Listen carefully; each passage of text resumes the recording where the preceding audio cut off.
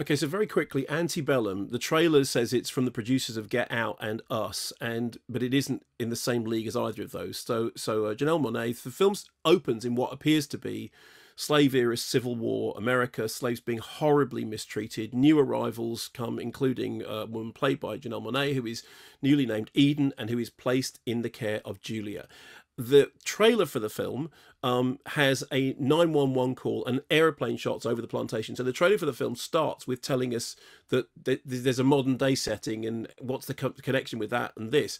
The film, however, spends an inordinate amount of time just being a film about slaves being horribly mistreated by vile white people before the mobile phone makes the connection with the, in inverted commas, modern day and tells you what you kind of already knew before.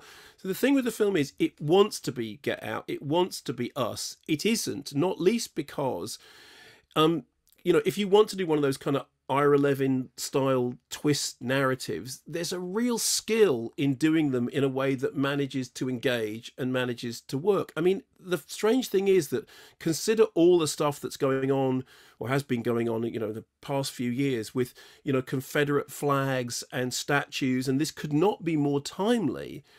But it just never clicks. It just feels like, I was talking with producer Simon about this, and he used the phrase, there's a lot of anti before the bellum. Also, if you compare this, for example, to a film like Lars von Trier's Mandalay, in which the central character stumbles into a town in which slavery still appears to exist, which is much more interesting, or Get Out, in which the kind of raw teeth behind the smile of white liberalism are laid bare. Those films work because they have nuance. In this, there is no nuance in this. Jenna Malone's character is horrible. We never think otherwise. The scenes of racism and racist abuse are horrible.